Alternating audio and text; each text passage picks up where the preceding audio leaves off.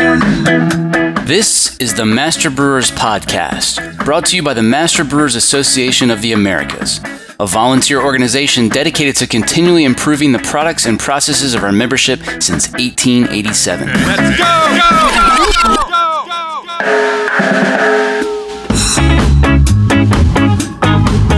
Master Brewers brings you interviews with the industry's best and brightest in brewing science, technology, and operations.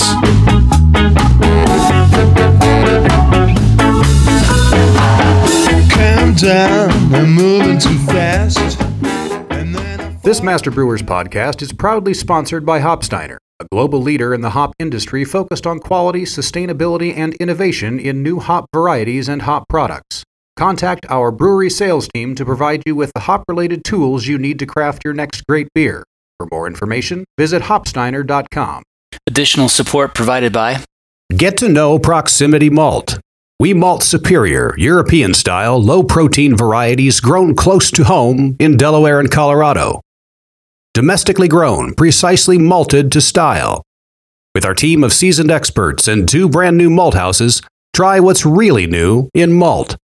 Check us out at www.proximitymalt.com.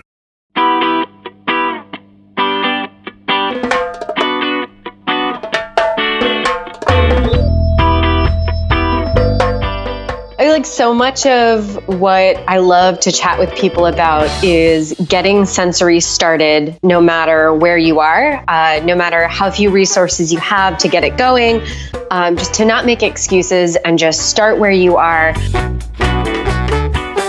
I was so excited to do this podcast because I love Sensory and I love the craft brewing community. So, I always want to help wherever I can. So when I was preparing for the interview, I listened to the Draft Lab interview with Lindsay Barr. And of course it was amazing. And I was just like, oh no, I should cancel this. They already have a great Sensory interview. The breweries I work with have fewer resources than New Belgium. And then it suddenly hit me that I was doing the exact same thing that I spend all my time telling people not to do. This week on the show, no more excuses. Start your brewery Sensory program right now. My name is Liz Pratt, and I'm a Sensory specialist. I work with small breweries to help them get their Sensory programs up and running when they don't have a strong program already in place. Don't let perfect be the enemy of good. How has that aphorism been relevant to your Sensory journey? So one thing that I chat with a lot of brewers about when we're talking about starting Sensory from a place where maybe we don't have a lot of resources, maybe we don't have a lot of cash or time that we can invest in a program, is that you really need to be able to start where you are. So what that means is that when you don't have a dedicated staff member or a budget or a lab, it's important to not let that get in your way. So when you're sick, you're always told not to look it up on WebMD, right? Right. So, but you do anyway. But you always do anyway. So if I log online and I look up sensory analysis for breweries, what I'll end up with is this amazing wealth of information and all these wonderful resources that are available and these fantastic ASBC papers and, all of these wonderful detailed descriptions of how a brewery should ideally do sensory. And that can end up doing to a person who doesn't have a lot of time to invest in a program, kind of the same thing it does when you go on WebMD, you say you have a headache, and it tells you you're dying. You get this frustration where, okay, I have to sit down and I have to read this paper, and then I realize I don't have all these tools, and I actually don't even have a formal lab, so I guess I need to build out my lab. But I don't really have the scientific background for that. So I guess I need to hire a lab person. And next thing you know, you're just not starting a sensory program at all. Right.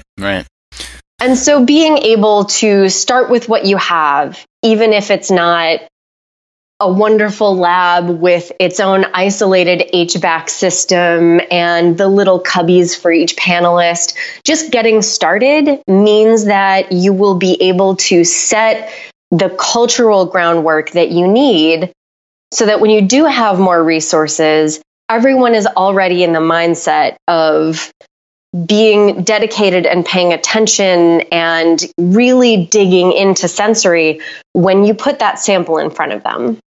You've said that sensory programs are no longer an option for small breweries. Talk about that.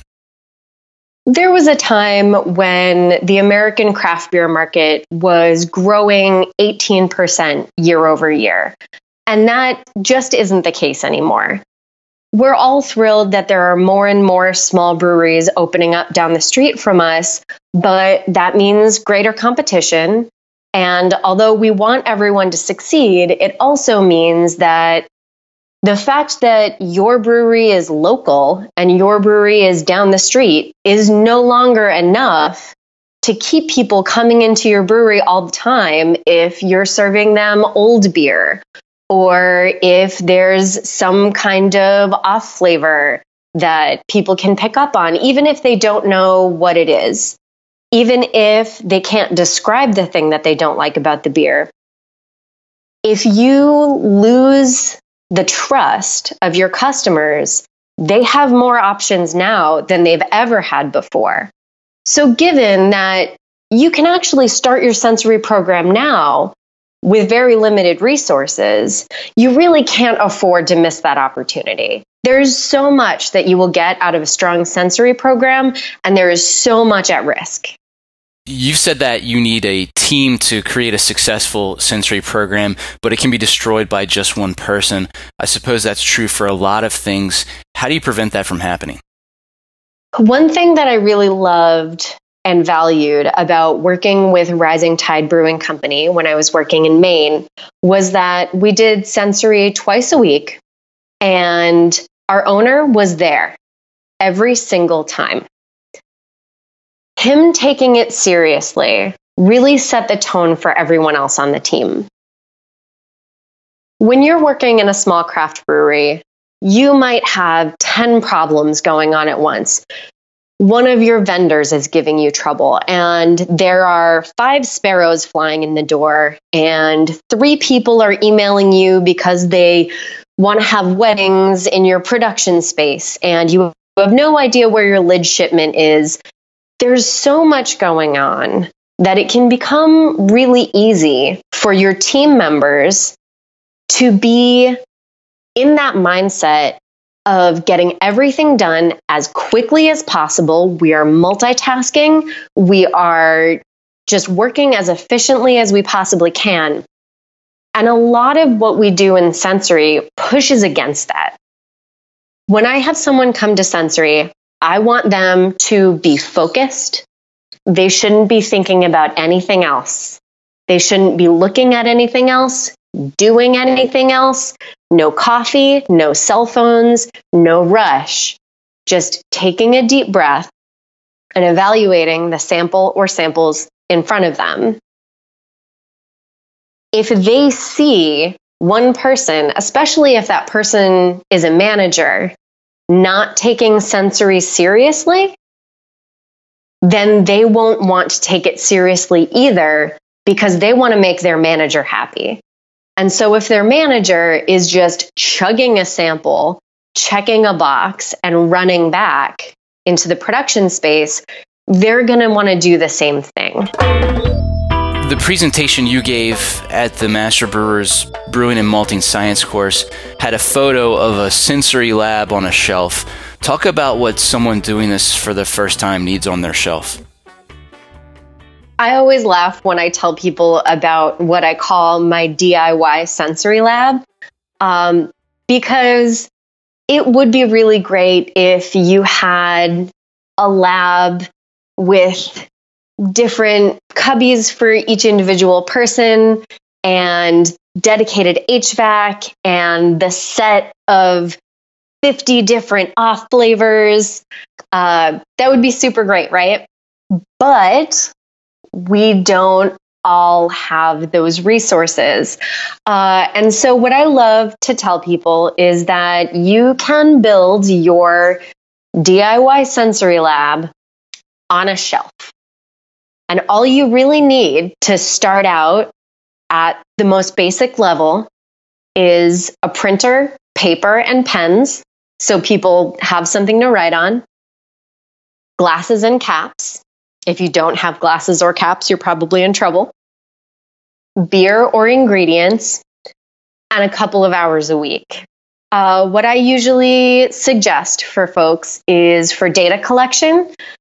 We all want to be doing digital data collection, but sometimes in a busy work environment, we don't have time to enter all the data right when we've performed our sensory session. So I really recommend a giant 3-ring binder that you can keep on your sensory shelf. And every time you finish a sensory session, write, what the exercise was, write the date, make sure all the papers have everyone's name on it, stick it in your binder. Hopefully you can get to it in a couple hours or tomorrow, but if you get a backlog, everything will be organized in a way that can be understood later. I also tell people there are lots of do-it-yourself tricks that you can use in order to train folks on the off flavors and spikes and flavor standards that you want people to be on top of. So if you have a particular off flavor that you're especially concerned about, like diacetyl or acetaldehyde, by all means, budget carefully for the spikes that are of most interest to you. But you can also use simple grocery store items like caffeine pills, baking soda, and white vinegar for your different spikes. Of course, you would love to build it out further, and you absolutely can. But it's all about not making excuses. Start it now. If in 6 months you have the time and the money and the manpower to get that program built up a little bit more, by all means, do it. But if for now you want to get someone started on diacetyl, maybe it's worth just sending someone to the grocery store, go to the baking section, get the bottle of the McCormick butter flavoring, and use that. It's not lab perfect, but it's $2, and you can get it with 24 hours notice, which is a pretty big deal for a lot of us at the smaller breweries out there. One spike that I love using for acetic acid is just white vinegar. That's the same chemical compound. Citric acid you can find in the baking section. People use it for canning all the time. For mineral hardness with water, I like to mix a little bit of baking soda into our normal brewing water, have people taste that, and say, how does this water taste to you? Does it taste like our normal brewing water? Or do we need to do some work here? Do we need to investigate this? All right, so I've got my DIY sensory lab on a shelf ready to roll. What's next? Once you have all your materials collected, you have your paper, you have your printer, you have your samples. Before you start printing out forms and deciding when you want to do triangle tests and when you want to do identification of characteristics, it's really important to sit down with trusted folks on your team and have a discussion about what is most important and what you're really trying to get out of a sensory program. You, by all means, could be saying, I want to make sure my staff can identify these 15 spikes, but dig into why that is. Is there a problem that you're trying to solve? Is there an issue that you'd like to prevent? Are you looking to change recipes and promote innovation on the brew house? Figure out what your goals are, and that will help shape what your data collection looks like. So I like to do forms for brand introduction or measuring batch to batch variation, where I ask for a really in-depth profile. Tell me all about the aroma. Tell me all about the aftertaste after a couple of minutes. Really dig deep. But there are other times when I just want to test people on yes or no, because one of my goals is that I want to be able to trust the packaging team to say go or no go. So before teams get really excited about all the different kinds of tests you can do, and there are many, and they're all super fun to me, the sensory person, but figure out what your goals are and what you're really trying to do. This is what you would do in any other department. So you should apply it here, apply it to this project. If you just start running out the gate and you've got a million great ideas because you read about them on the internet and you just want to get going, maybe you'll have some fun, but you're not going to reach your goals unless you set good goals. So take a deep breath and figure out, okay, my first goal is that I want to make sure all of my staff can identify our core brands, whether or not they're true to brand. Then talk about your number 2 goal. My number 2 goal might be, I want to make sure that my sales staff can grab a sample can out of any pallet and taste it and know whether or not it's too old without looking at the date on the bottom of the can. Awesome. That gives you a place to start, and you can start alternating between different forms and different ways of running your sensory session. And that will also help keep people engaged and keep people interested when they're coming into the room, twice a week, 3 times a week. It's so much more fun if they're not 100% sure what they're going to get. Give people samples of beer from other breweries. Give people cider. Give people anything. I once poured samples of old oxidized Budweiser just to see what we could get out of it. And having that kind of mixing up of how you're practicing and how you're running sensory will keep things more fun and keep people more engaged with the work.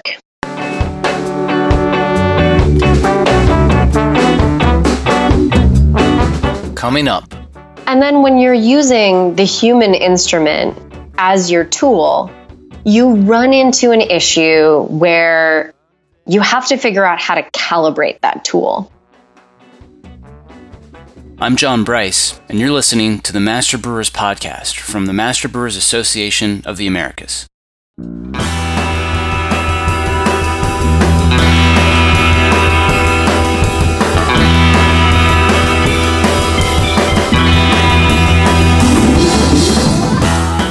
Support for this podcast is brought to you by ABS Commercial is a full-service brewery and parts outfitter. From our Raleigh headquarters to our Denver office, we proudly offer brew houses and fermenters from 3 barrels and up, yeast brinks, boilers, kegs, chillers, tri-clamp, and other stainless parts, all with the quickest delivery and lead times in the industry.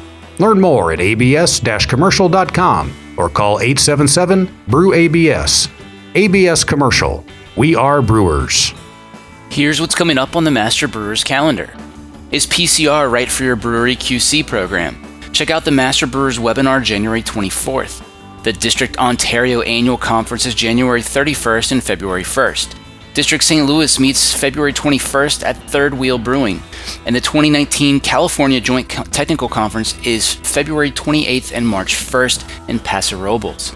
It's not too early to start making plans for the 2019 Master Brewers Conference. If you can only make it to one conference in 2019, this should be it. We're really mixing it up this time and heading to the Calgary Convention Center to see how Alberta celebrates Halloween. Will there be a costume party? only Tressa knows. Check out the full calendar of events at mbaa.com for more details or to find a district meeting near you.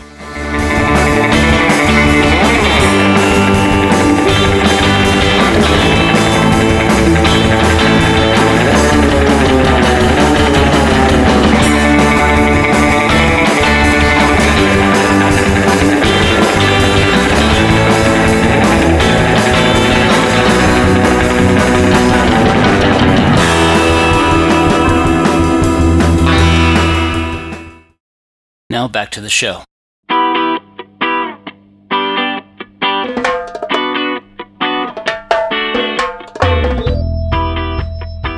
Most craft brewers setting up a sensory program for the first time probably aren't going to have the optimal space for it. How can they make the most out of what they have? You can absolutely use the space that you have as long as you optimize it to be as quiet and free of distraction as possible. So this comes back to not making excuses, staying on top of it, and getting the job done.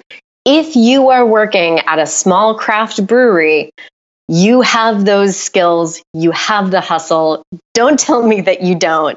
Use what you have. I worked at one brewery where we just used the bar and we made sure to do sensory before the tap room opened for the day. It's not perfect, but it's better than no sensory at all. So just making sure that there's no music, people aren't talking or eating, no outside drink is a huge one. I like to have people do sensory in the morning when they're awake and not too tired from a long work day. And I had to just stand near the samples and as people were coming into the room, don't bring your coffee in here. No coffee. Go drink a glass of water and come back. And then just making sure doors and windows are closed to minimize as much smell and sound as possible, especially during those hot summer months. I know people want to have all the doors open, but if a giant truck rolls up outside and you start getting diesel fumes in there, all of a sudden, folks are going to be saying this is an off flavor in your beer. And you want to isolate the samples that you're giving people as much as you possibly can. You can really find or make whatever time you can, as long as it's often enough for repetition. For a very small brewery, this could just be twice a week practice and maybe monthly classes on introducing diacetyl or introducing oxidation. Really, what it all comes down to is just making sure that you're never skipping it and making sure that you're setting the tone. A lot of folks attempt to start with attribute training, like you've talked about a little bit, but some experts will say definitely don't start with attribute training. Do you have any advice on that? The biggest thing that I ask people to focus on straight away is true to brand. Do you know what your brand tastes like? What does it look like? What does it smell like? True to brand is just so important because this is the first step in troubleshooting any problem that you have. If my staff knows how to apply 15 different beautiful words describing fruity hop aromas, they can do all of that, but they don't know which ones are supposed to be in my flagship IPA, they're not going to be able to say go or no go on the beer that we're packaging or the beer that we're handing over to our customers. I would love for every employee to be able to taste a beer and say, this is not the beer it's supposed to be. Because that's the first step to figuring out any problem. Is it or is it not the correct thing?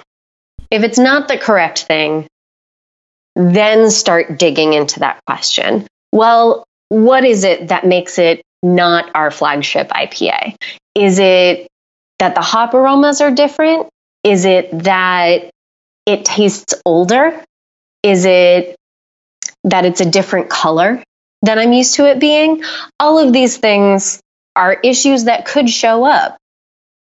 And as long as your staff are able to say, hey, this isn't right, you're already on your first step to making sure that imperfect products are not making it across your bar. I work in what I suppose would be classified as a brew pub. All of the beer is either consumed on site or it's to go in growlers or crowlers. There's no distribution, and I'm the only brewer. I don't need a sensory panel to release beer for packaging. I don't need a sensory panel for crash cooling releases. I do the Force VDK test myself, which is incredibly valuable and easy. But there are a couple of things I do want out of a sensory panel. The first is that I want the folks serving the beer to be able to talk confidently about what they taste rather than trying to regurgitate some sort of canned description that I give to them. The second is that I want some input as we're building those beer descriptions, because let's say I don't get pineapple from one of my beers, but 9 out of the 10 servers tasting it do. In that case, pineapple needs to be in that beer description. And I guess a third thing that I'd put in the nice to have bucket, which is sort of a safety net, ideally those bartenders and servers would be quick to alert me in the event that they accurately identified an off flavor, indicating maybe draft line cleaning is overdue or some other problem has occurred.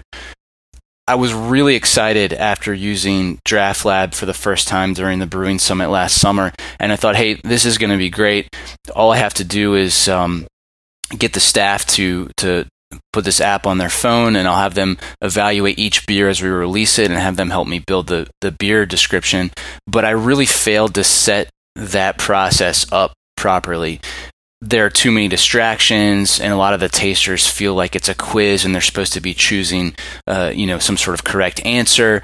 Some of them are insecure and in some cases just disinterested in the process. How do I fix that?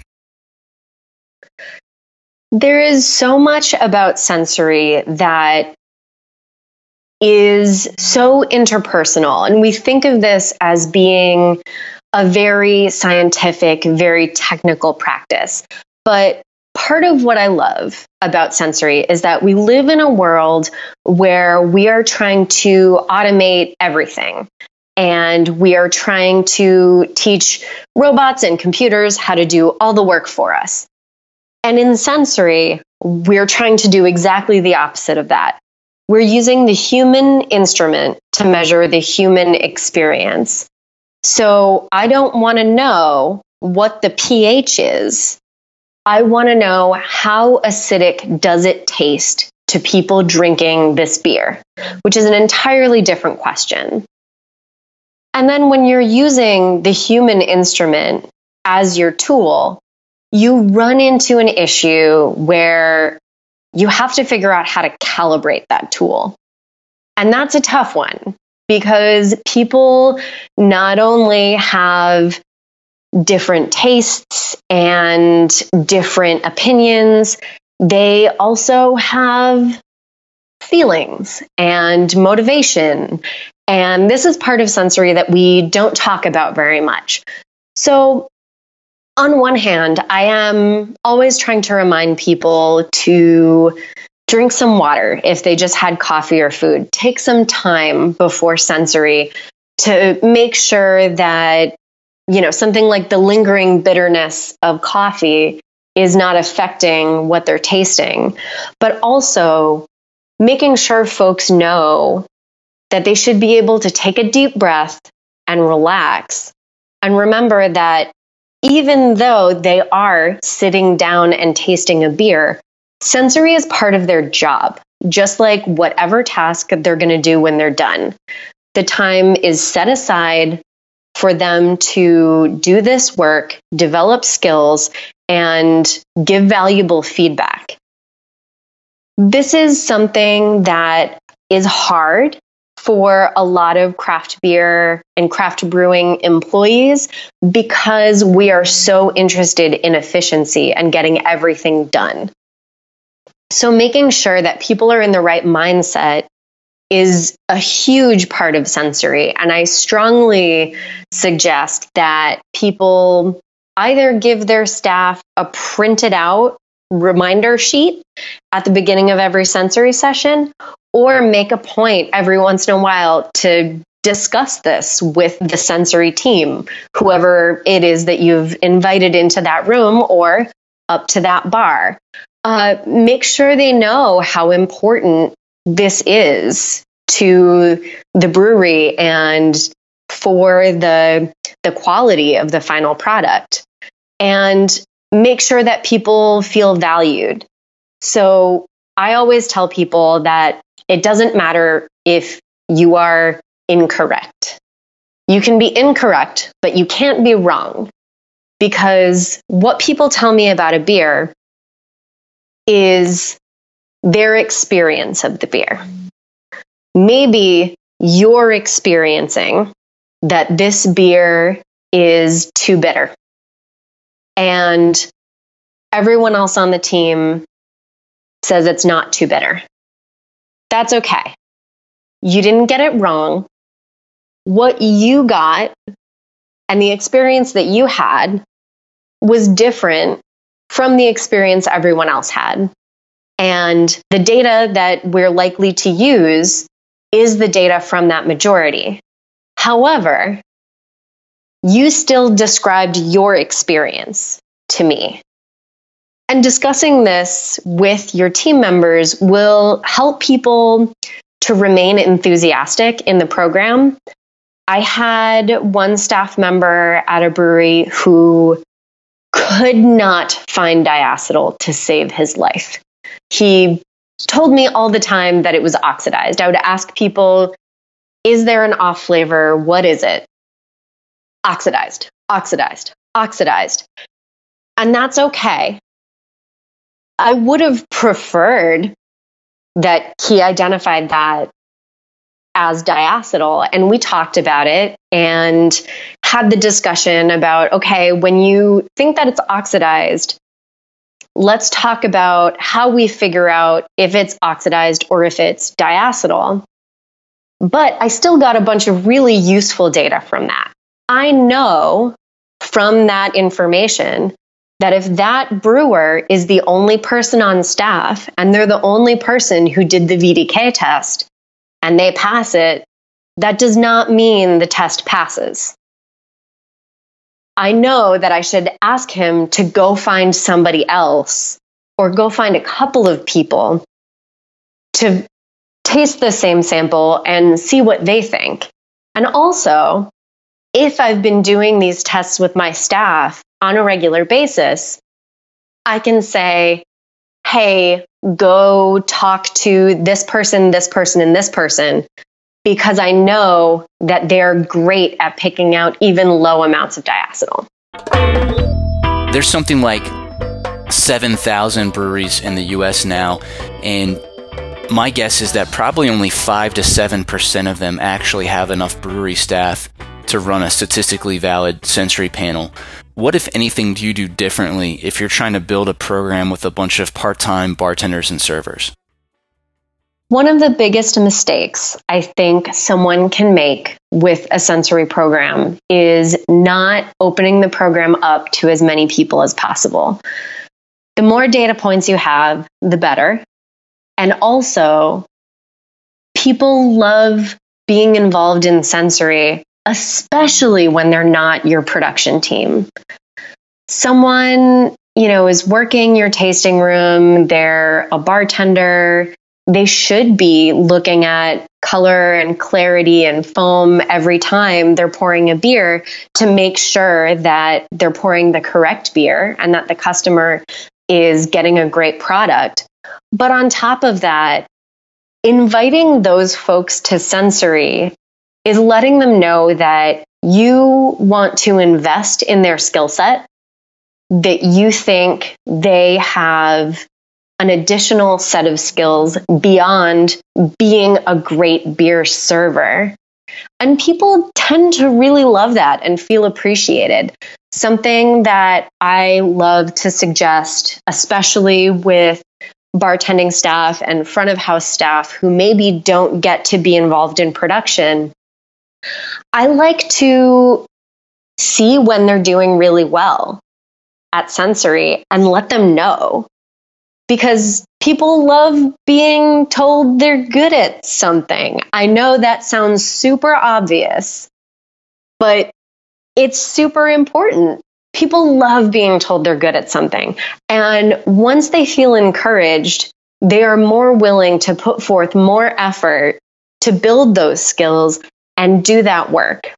So even if you have bartending staff that is only coming in once or twice a week, it's worth including those people on maybe an email list or something like that. Even if it's just a sign posted in the break room, here are beers that came out since your last shift. Please taste them. Write down what you think and let people know when sensory happens and let people know that they're welcome. I had one team where folks were not required to show up for sensory, but they knew sensory was always at the same time every week. And often they would make the point to come in on their own just to build up that skill set and just for the fun of it. I think sometimes the romance and the excitement of, I'm in production at a craft brewery, it certainly wears off for a lot of us sometimes. It's sweaty, exhausting, often smelly work, and sometimes we get tired of it. But a lot of people find that really, really fun. And so to keep those people involved and keep them in the loop, even if they don't show up every time, even if you maybe can't pull super useful insights from their feedback, it's still a great use of your time to make your employees feel better about working for you, to make them more excited about your product. And if those are the only employees you have, say, like you're a 1-person, 2-person brewery, I would be shocked if you're a 1-person, 2-person brewery and you don't want feedback on your products. If your staff doesn't have significant training and you don't have the resources to offer that, you should at least be asking them, hey, do you like this beer? Why or why not? Because that feedback will be really useful for you in the long run. If you don't care if people like your beer or not, best of luck. Fair enough. I also want to, one experience I will never forget is inviting someone to Sensory Panel who was the head of a marketing department. And she said, no, I shouldn't come to Sensory. I'm not a beer taster. I'm not a big beer nerd. I don't know how to do this. I just shouldn't. And she came anyway because I made her. And it turned out that she was by far the strongest taster we had on staff. She had the right mindset to slow down, to focus, to really appreciate the sample in front of her without bringing in a lot of opinion. Rather than saying, this is too bitter, she would say, this is more bitter than I usually expect in this brand, which was wonderful and useful for us. Her vocabulary was just huge. And I ended up leaning on her quite often for product descriptions and double checking those VDK tests because I knew her palate was super sharp. And I never would have found out that we had this diamond on staff if I hadn't said, hey, why doesn't the marketing team come this time? And so open it up to as many people as you can. You never know what you might find.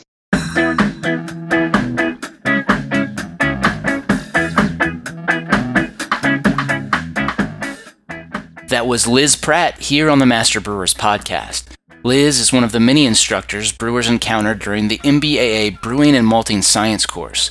Click the Education tab at mbaa.com to learn more. Did you know that Master Brewers now has a mobile app? TQ articles, podcasts, webinars, Ask the Brewmasters, and more, all in the same place. Search Master Brewers in the App Store to download it now. And then I fall on the ground, just like that one day, like everyone else did. Count down, I'm moving too fast, and then I hit on the ground, just like that one day.